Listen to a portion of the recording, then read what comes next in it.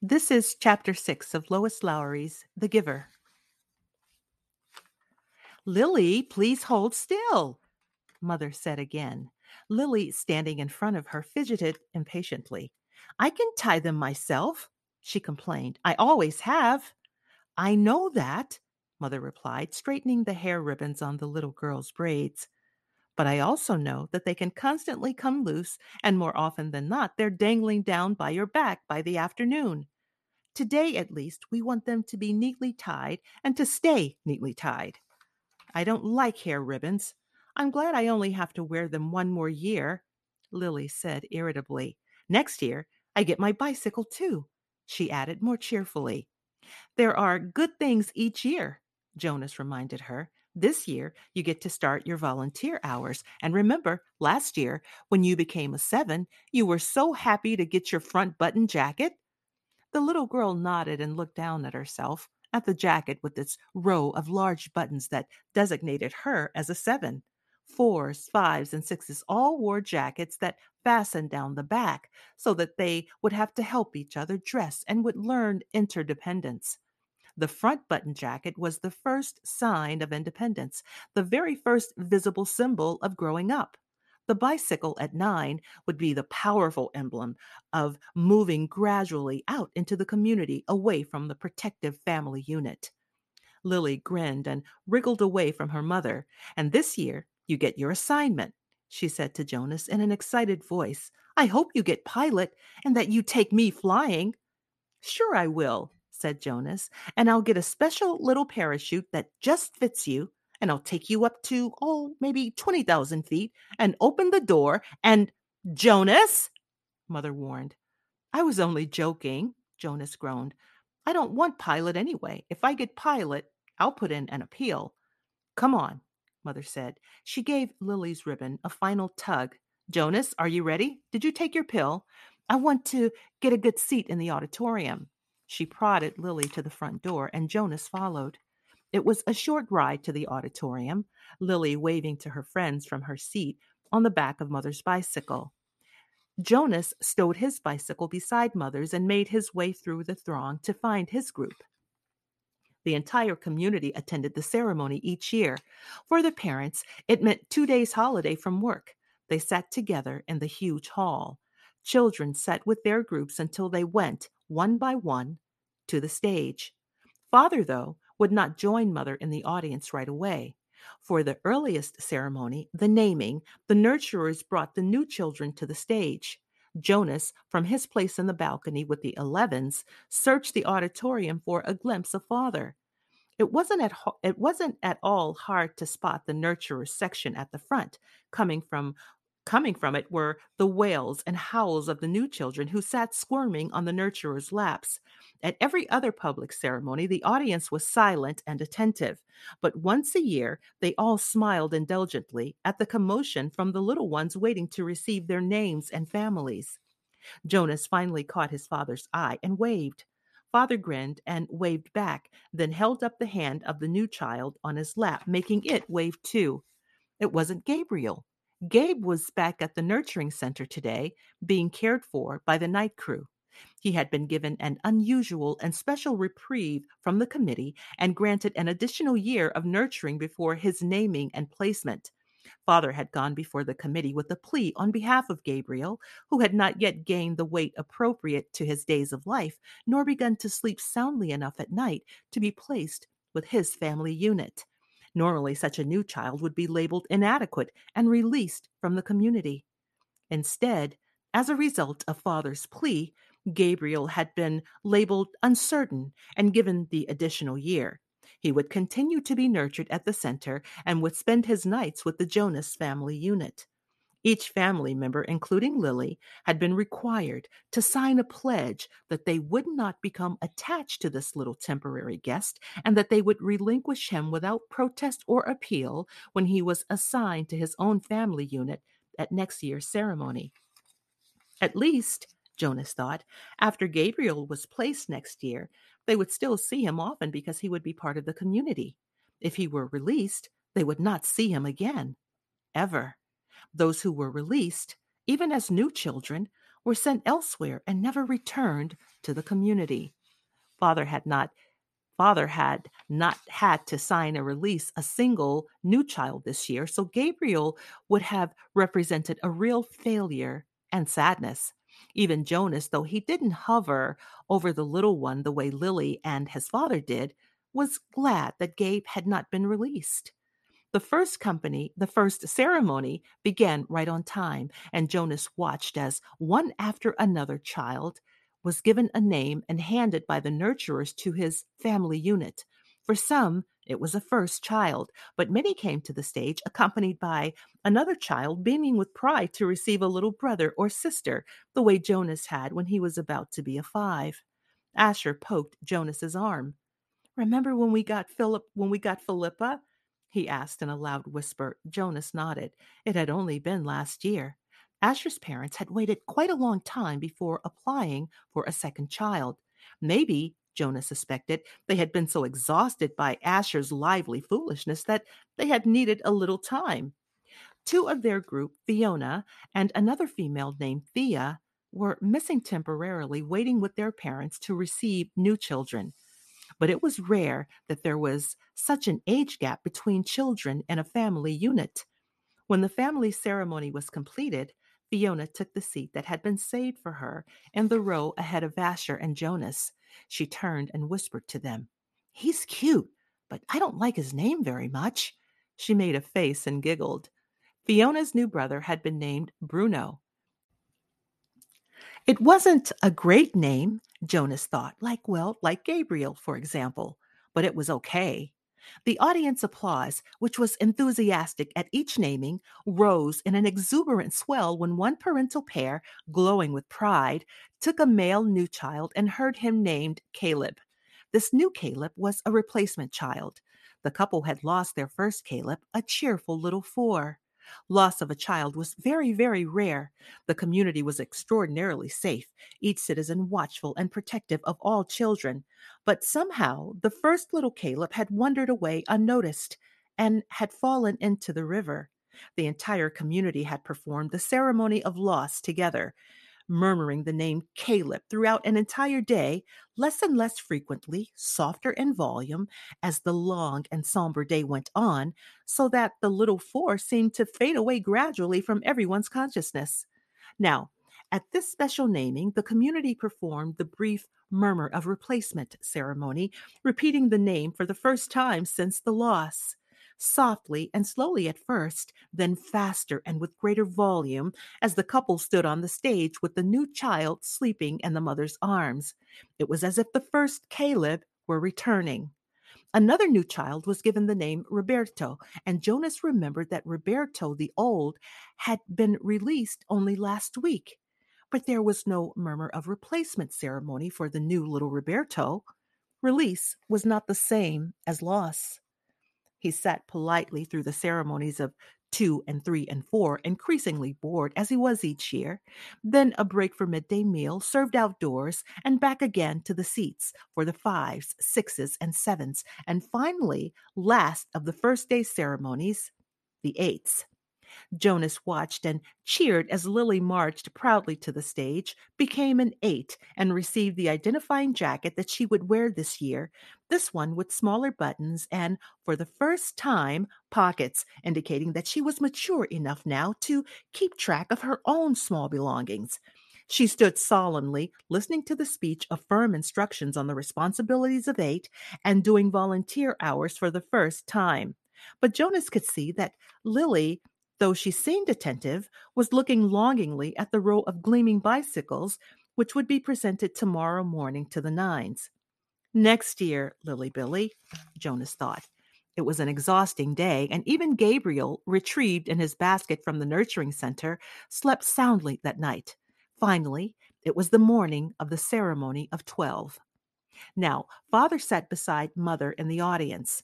Jonas could see them applauding dutifully as the 9s, one by one, wheeled their new bicycles, each with its gleaming name tag attached to the back, from the stage. He knew that his parents cringed a little as he did when Fritz, who lived in the dwelling next door to theirs, received his bike and almost immediately bumped into the podium with it. Fritz was a very awkward child who had been summoned for chastisement again and again. His transgressions were small ones, always: shoes on the wrong feet, schoolwork misplaced, failure to study adequately for a quiz. But each such error reflected negatively on his parents' guidance and infringed on the community's sense of order and success. Jonas and his family had not been looking forward to Fritz's bicycle, which they realized would probably too often be dropped in front of the walk instead of wheeled neatly into its port. Finally, the nines were all resettled in their seats, each having wheeled a bicycle outside where it would be waiting for its owner at the end of the day.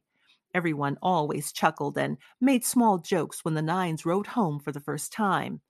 "Want me to show you how to ride?" older friends would call. "I know you've never been on a bike before." But invariably, the grinning nines, who, in technical violation of the rule, had been practicing secretly for weeks, would mount and ride off in perfect balance, training wheels never touching the ground. Then the tens. Jonas never found the ceremony of 10 particularly interesting, only time consuming, as each child's hair was snipped neatly into its distinguishing cut.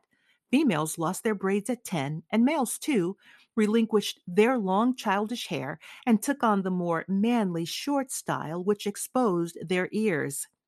Laborers moved quickly to the stage with brooms and swept away the mounds of discarded hair. Jonas could see the parents of the new 10 stir and murmur, and he knew that this evening, in many dwellings, they would be snipping and straightening the hastily done haircuts, trimming them into a neater line.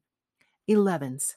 It seemed a short time ago that Jonas had undergone the ceremony of 11, but he remembered that it was not one of the more interesting ones. By 11, he was only waiting to be 12. It was simply a marking of time with no meaningful changes. There was new clothing, different undergarments for the females whose bodies were beginning to change, and longer trousers for the males, with a specially shaped pocket for the small calculator that they would use this year in school. But those were simply presented in wrapped packages without an accompanying speech. Break for midday meal. Jonas realized he was hungry. He and his group mates congregated by the tables in front of the auditorium and took their packaged food. Yesterday there had been merriment at lunch, a lot of teasing and energy, but today the group stood anxiously separate from other children. Jonas watched the new nines gravitate toward their new bicycles, each one admiring his or her name tag.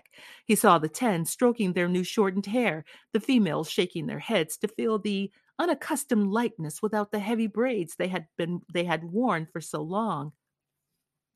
"I heard about a guy who was absolutely certain he was going to be assigned engineer," Asher muttered as they ate, "and instead they gave him sanitation laborer. He went out the next day, jumped into the river, swam across, and joined the next community he came to. Nobody ever saw him again." Jonas laughed. "Somebody made that story up, Ash," he said. "My father said he heard that story when he was 12. But Asher wasn't reassured. He was eyeing the river where it was visible behind the auditorium. "I can't even swim very well," he said. "My swimming instructor said that I don't have the right boyishness or something." "Buoyancy," Jonas corrected him. "Whatever. I don't think I have it. I sink. Anyway," Jonas pointed out, "have you ever known of anyone, I mean really known for sure, Asher, not just heard a story about it, who joined another community?" "No," Asher admitted reluctantly.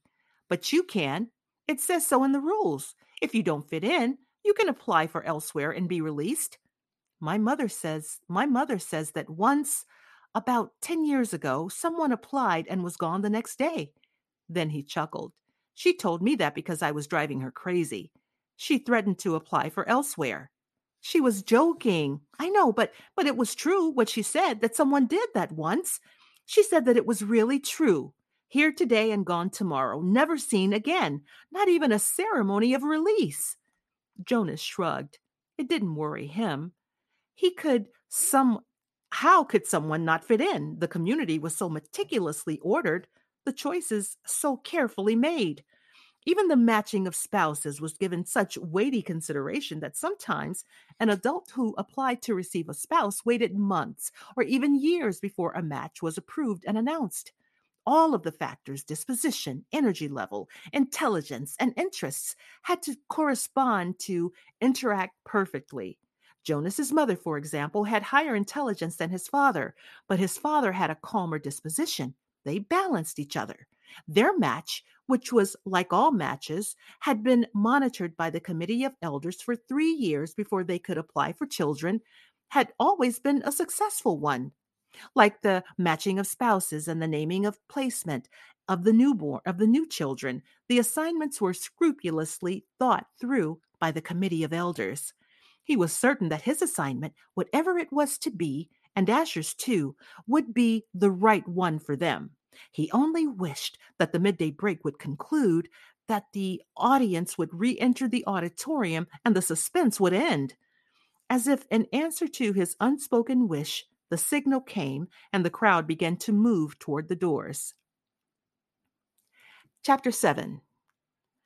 Now, Jonas's group had taken a new place in the auditorium, trading with the new 11s, so they sat in the very front, immediately before the stage. They were arranged by their original numbers, the numbers they had been given at birth. The numbers were rarely used after the naming, but each child knew his number, of course. Sometimes parents used them in irritation at a child's misbehavior, indicating that mischief made one unworthy of a name. Jonas always chuckled when he heard a parent, exasperated, call sharply to a whining toddler, "That's enough, 23!" Jonas was 19. He had been the 19th newborn. He had been the 19th new child born his year. It had meant that at his naming he had been already standing and bright-eyed, soon to walk and talk. It had given him a slight advantage the first year or two, a little more maturity than many of his group mates who had been born in the later months of that year, but it evened out, as it always did, by 3.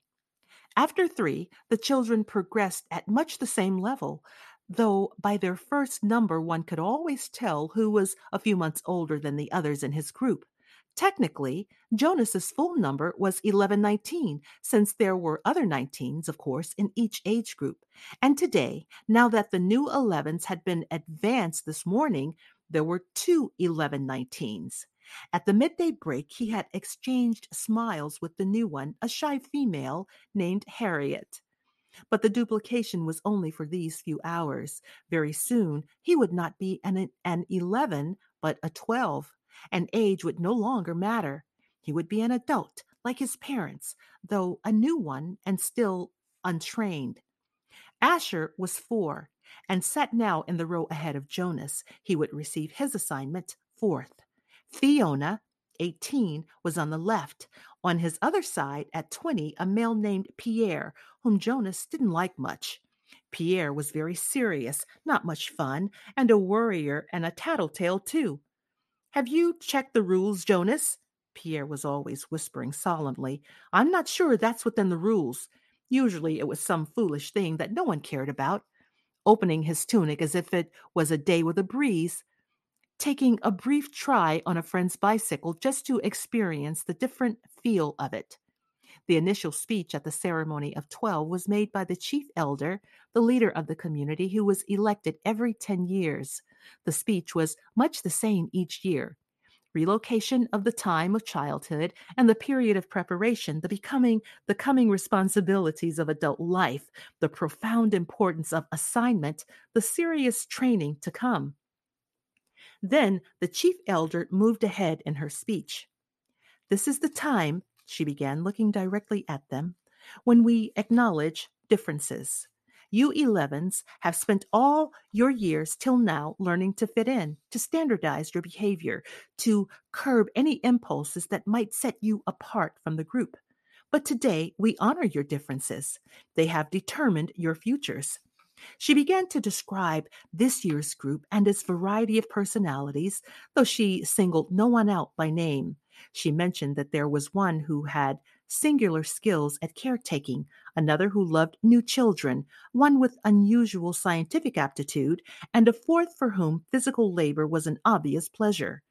Jonas shifted in his seat, trying to recognize each reference as one of his group mates. The caretaking skills were no doubt those of Fiona. On his left, he remembered noticing the tenderness with which she had bathed the old.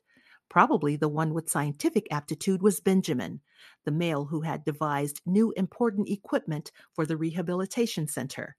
He heard nothing that he recognized as himself, Jonas. Finally, the chief elder paid tribute to the hard work of her committee, which had performed the observations so meticulously all year. The committee of elders stood and was acknowledged by applause. Jonas noticed that Asher yawned slightly, covered his mouth, and covering his mouth politely with his hand. Then, at last, the chief elder called number one to the stage, and the assignments began. Each announcement was lengthy, accompanied by a speech directed at the new 12. Jonas tried to pay attention as one, smiling happily, received her assignment as fish hatchery attendant, along with words of praise for her childhood spent doing so many volunteer hours there, and her obvious interest in the important process of providing nourishment for the community. Number one, her name was Madeline, returned, finally, amidst applause to her seat, wearing the new badge that designated her fish hatchery attendant. Jonas was certainly glad that that assignment was taken. He wouldn't have wanted it, but he gave Madeline a smile of congratulation. When, too, a female named Inger received her assignment as birth mother, Jonas remembered that his mother had called it a job without honor. But he thought that the committee had chosen well. Inger was a nice girl that, though somewhat lazy, and her body was strong. She could enjoy the 3 years of being pampered that would follow her brief training. She would give birth easily and well, and the task of laborer that would follow would use her strength, keep her healthy, and impose self-discipline. Inger was smiling when she returned to her seat. Birth mother was an important job, if lacking in prestige. Jonas noticed that Asher looked nervous. He kept turning his head and glancing back at Jonas until the group leader had to give him a silent chastisement, a motion to sit still and face forward. 3. Isaac was given an assignment as instructor of sixes, which obviously pleased him and was well deserved. Now there were 3 assignments gone, none of them ones that Jonas would have liked, not that he could have been birth mother anyway, he realized with amusement. He tried to sort through the list in his mind, the possible assignments that remained, but there were so many he gave it up. And anyway, now it was Asher's turn. He paid strict attention as his friend went to the stage and stood self-consciously beside the chief elder. All of us in the community know and enjoy Asher, the chief elder began. Asher grinned and scratched one leg with the other foot. The audience chuckled softly. When the committee began to consider Asher's assignment, she went on, there were some possibilities that were immediately discarded, some that would clearly not have been right for Asher. For example, she said, smiling, we did not consider for an instant designating Asher an instructor of threes. The audience howled with laughter. Asher laughed too, looking sheepish but pleased at the special attention. The instructors of threes were in charge of the acquisition of correct language. In fact, the chief elder continued, chuckling a little herself, we even gave a little thought to some retroactive chastisement for the one who had been Asher's instructor of threes so long ago. At the meeting where Asher was discussed, we retold many of the stories that we all remembered from his days of language acquisition, especially, she said, chuckling, the difference between snack and smack. Remember, Asher? Asher nodded ruefully, and the audience laughed aloud. Jonas did too. He remembered, though he had only been a 3 at the time himself. The punishment used for small children was a regulated system of smacks with a discipline wand, a thin, flexible weapon that stung painfully when it was wielded. The child care specialists were trained very carefully in the discipline methods, a quick smack across the hands for a bit of minor misbehavior, 3 sharper smacks on the bare legs for a second offense. Poor Asher, who always talked too fast and mixed up words even as a toddler. As a 3, eager for his juice and crackers at snack time, he had one day said smack instead of snack as he stood waiting in line for the morning treat. Jonas remembered it clearly. He could still see little Asher wiggling with impatience in the line. He remembered the cheerful voice call out, "I want my smack!" The other threes, including Jonas, had laughed nervously. "Snack," they corrected. "You meant snack, Asher." But the mistake had been made. And precision of language was one of the most important tasks of small children. Asher had asked for a smack. The discipline wand in the hand of the child care worker whistled as it came down across Asher's hands. Asher whimpered, cringed, and corrected himself instantly. "Snack," he whispered. But the next morning he had done it again, and again the following week. He couldn't seem to stop, though for each lapse the discipline wand came again, escalating to a series of painful lashes that left marks on Asher's legs. Eventually, for a period of time, Asher stopped talking altogether when he was at 3. For a while, the chief elder said, relating the story, we had a silent Asher, but he learned. She turned to him with a smile. When he began to talk again, it was with greater precision, and now his lapses are very few. His corrections and apologies are very prompt, and his good humor is unfailing. The audience murmured in agreement. Asher's cheerful disposition was well known throughout the community. "Asher," she lifted her voice to make the official announcement, "we have given you the assignment of Assistant Director of Recreation." She clipped on his new badge as he stood beside her, beaming. Then he turned and left the stage as the audience cheered. When he had taken his seat again, the chief elder looked down at him and said the words that she had said now 4 times and would say to each new 12. Somehow she gave it a special meaning for each of them. "Asher," she said, "thank you for your childhood." The assignments continued, and Jonas watched and listened, relieved now by the wonderful assignment his best friend had been given. But he was more and more apprehensive as his own approached. Now the new 12s in the row ahead had all received their badges. They were fingering them as they sat, and as Jonas knew that each one was thinking about the training that lay ahead. For some, one studious male had been selected as doctor, a female as engineer, another for law and justice. It would be years of hard work and study. Others, like laborers and birth mothers, would have a much shorter training period. 18, Fiona on his left, was called. Jonas knew she must be nervous, but Fiona was a calm female. She had been sitting quietly, serenely throughout the ceremony. Even the applause, though enthusiastic, seemed serene when Fiona was given the important assignment of caretaker of the old. It was perfect for such a sensitive, gentle girl, and her smile was satisfied and pleased when she took her seat beside him again. Jonas prepared himself to walk to the stage when the applause ended and the chief elder picked up the next folder and looked down to the group to call forward the next 12. He was calm now that his turn had come. He took a deep breath and smoothed his hair with his hand. 20, he heard her voice say clearly. "Pierre." She skipped me, Jonas thought, stunned. Had he heard wrong? No. There was a sudden hush in the crowd, and he knew that the entire community realized that the chief elder had moved from 18 to 20, leaving a gap. On his right, Pierre, with a startled look, rose from his seat and moved to the stage. A mistake? She made a mistake. But Jonas knew, even as he had the thought, that she hadn't. The chief elder made no mistakes, not at the ceremony of 12. He felt dizzy and couldn't focus his attention. He didn't hear what assignment Pierre received and was only dimly aware of the applause as the boy returned, wearing his new badge. Then 21, 22. The numbers continued in order.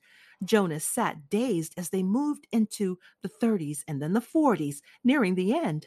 Each time, at each announcement, his heart jumped for a moment, and he thought wild thoughts. Perhaps now she would call his name. Could he have forgotten his own number? No, he had always been 19. He was sitting in the seat marked 19. But she had skipped him. He saw the others in his group glance at him, embarrassed, and then avert their eyes quickly. He saw a worried look on the face of his group leader. He hunched his shoulders and tried to make himself smaller in his seat. He wanted to disappear, to fade away, not to exist. He didn't dare turn to find his parents in the crowd. He couldn't bear to see their faces darkened with shame. Jonas bowed his head and searched through his mind. What had he done wrong? Chapter 8. The audience was clearly ill at ease. They applauded the final assignment, but the applause was piecemeal, no longer a crescendo of united enthusiasm. They were murmurs of confusion. Jonas moved his hands together, clapping, but it was an automatic, meaningless gesture that he wasn't even aware of. His mind had shut out all the earlier emotions, the anticipation, excitement, pride, and even the happy kinship with his friends. Now he felt only humiliation and terror. The chief elder waited until the uneasy applause subsided. Then she spoke again. I know, she said in her vibrant, gracious tone, that you are all concerned, that you feel I have made a mistake. She smiled, the community relieved from its discomfort very slightly by her benign statement, seemed to breathe more easily. It was very silent. Jonas looked up. I have caused you anxiety, she said. I apologize to my community. Her voice flowed over the assembled crowd. We accept your apology, they all uttered together. Jonas, she said, looking down at him, I apologize to you in particular. I caused you anguish. I accept your apology, Jonas replied shakily. Please come to the stage now. Earlier that day, dressing in his own dwelling, he had practiced this kind of jaunty, self-assured walk that he hoped he could make to the stage when his turn came. All of that was forgotten now. He simply willed himself to stand, to move his feet that felt weighted and clumsy, to go forward, up to the steps and across the platform until he stood at her side. Reassuringly, she placed her arm across his tense shoulders. Jonas has not been assigned, she informed the crowd, and his heart sank. Then she went on, Jonas has been selected. He blinked. What did that mean? He felt the collective questioning stir from the audience. They too were puzzled. In a firm, commanding voice, she announced, Jonas has been selected to be our next receiver of memory. Then he heard the gasp, the children intake of breath, drawn sharply in astonishment by each of the seated citizens.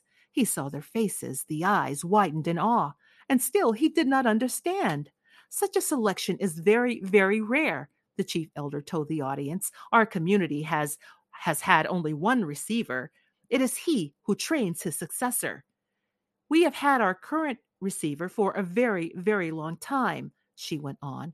Jonas followed her eyes and saw that she was looking at one of the elders. The committee of elders was sitting together in a group, and the chief elder's eyes were now on the one who sat in the midst, but seemed oddly separate from them. It was a man Jonas had never noticed before, a bearded man with pale eyes. He was watching Jonas intently. We failed in our last selection, the chief elder said solemnly. It was 10 years ago when Jonas was just a toddler. I will not dwell on the experience because it causes us all terrible discomfort. Jonas didn't know what she was referring to, but he could sense the discomfort of the audience. They shifted uneasily in their seats. We have not been hasty this time, she continued. We could not afford another failure. Sometimes, she went on, speaking now in a lighter tone, relaxing the tension in the auditorium, we are not entirely certain about the assignments, even after the most painstaking observations. Sometimes we worry that the one assigned might not develop through training every attribute necessary. 11s are still children, after all. What we observe as playfulness and patience, the requirements to become nurturers, could, with maturity, be revealed as simply foolishness and indolence. So we continue to observe during training and to modify behavior when necessary. But the receiver in training cannot be observed, cannot be modified. That is stated quite clearly in the rules. He is to be alone, apart, while he is prepared by the current receiver for the job which is the most honored in our community. Alone, apart? Jonas listened with increasing unease. Therefore, the selection must be sound. It must be a unanimous choice of the committee. They can have no doubts, however fleeting.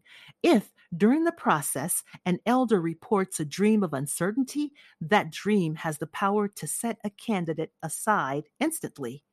Jonas was identified as a possible receiver many years ago. We have observed him meticulously. There were no dreams of uncertainty. He has shown all the qualities that a receiver must have. With her hand still firmly on his shoulder, the chief elder listed the qualities. Intelligence, she said. We are all aware that Jonas has been a top student throughout his school days. Integrity, she said next. Jonas has, like all of us, committed minor transgressions. She smiled at him. We accept that. We hoped also that he would present himself promptly for chastisement, and he has always done so. Courage, she went on.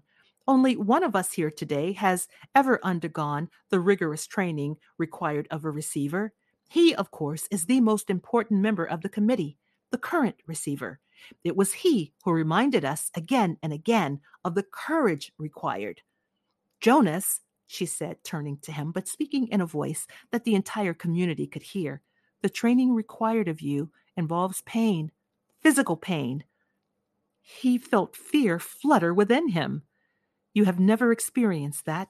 Yes, you have scraped your knees and falls from your bicycle. Yes, you crushed your finger in a door last year. Jonas nodded, agreeing as he recalled the incident and its accompanying misery. But you will be faced now, she said gently, with pain of a magnitude that none of us here can comprehend because it is beyond our experience. The receiver himself was not able to describe it, only to remind us that you would be faced with it, that you would need immense courage. We cannot prepare you for that. But we feel certain that you are brave, she said to him. He did not feel brave at all, not now. The fourth essential attribute, the chief elder said, is wisdom. Jonas has not yet acquired that. The acquisition of wisdom will come through his training. We are convinced that Jonas has the ability to acquire wisdom. That is what we looked for. Finally, the receiver must have one more quality, and it is one which I can only name but not describe. I do understand it. I do not understand it. You, members of the committee, will not understand it either. Perhaps Jonas will, because the current receiver has told us that Jonas already has this quality. He calls it the capacity to see beyond. The chief elder looked at Jonas with a question in her eyes. The audience watched him too. They were silent. For a moment he froze, consumed with despair. He didn't have it, but whatever she had said, he didn't know what it was. Now was the moment when he would have to confess, to say, no, I don't, I can't, and throw himself on their mercy, ask their forgiveness, to explain that he had been wrongly chosen, that he was not the right one at all. But when he looked out across the crowd, the sea of faces, the thing happened again, the thing that had happened with the apple. They changed. He blinked, and it was gone. His shoulders straightened slightly. Briefly, he felt a tiny sliver of sureness for the first time. She was still watching him. They all were. I think it's true, he told the chief elder and the committee. I don't understand it yet. I don't know what it is, but sometimes I see something and maybe it's beyond. She took her arm from his shoulders. Jonas, she said, speaking to him not alone, but to the entire community of which he was a part, you will be trained to be our next receiver of memory. We thank you for your childhood. Then she turned and left the stage, left him there alone, standing and facing the crowd, which began spontaneously the collective murmur of his name. Jonas, it was a whisper at first, hushed, barely audible. Jonas, Jonas, then louder, faster, Jonas, Jonas, Jonas. With the chant, Jonas knew the community was accepting him and his new role, giving him life the way they had given it to the new child Caleb. His heart swelled with gratitude and pride. But at the same time, he was filled with fear. He did not know what his selection meant. He did not know what he was to become, or what would become of him. You have just heard Lois Lowry's The Giver, chapters 6 through 8. Thank you guys so much for listening here at Carla Reads the Classics. And as you await the future chapters of this wonderful book, I encourage you to please check out the link in the episode details to my store if you're interested in Carla Reads the Classics merch. Got some great stuff there for you. Again, thank you again for listening here at Carla Reads the Classics. And come on back and let's do some more listening to The Giver. Until next time.